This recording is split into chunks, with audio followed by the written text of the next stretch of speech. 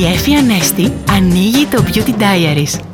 Λαμπεροί φίλοι μου, και το Σαββατοκύριακο είναι εδώ και δεν πας πουθενά και δεν σχεδιάζεις τίποτα και δεν βρίσκεις χρόνο για να γεμίσεις αυτό το ζεστό διήμερο. Οκ, έχεις όμως τον Energy και δυναμώνεις τη μουσική και φτιάχνεις ολόδικα σου αυτοσχέδια κοκτέιλ και φτιάχνεις νέο σκηνικό δράσης σαν να είσαι σε ένα νησί. Και βάζεις μπλε σε όλο αυτό το σκηνικό. Το μπλε της θάλασσας, το μπλε των κυκλάδων, το μπλε που χαρίζει δροσιά και φρεσκάδα έτσι απλά. Και βάφεις μπλε νύχια και προσθέτεις μπλε αξεσουάρ στα μαλλιά και βάζεις μια στρώση μπλε μάσκαρα στις βλεφαρίδες σου. Αυτό. Είσαι ήδη αλλού. Κάπου δίπλα στη θάλασσα. Κοίτα να περνάς αλλιώς και αλλιώτικα, όπου κι αν είσαι. Τα φιλιά μου! Ήταν το Beauty Diaries με την Έφη Ανέστη.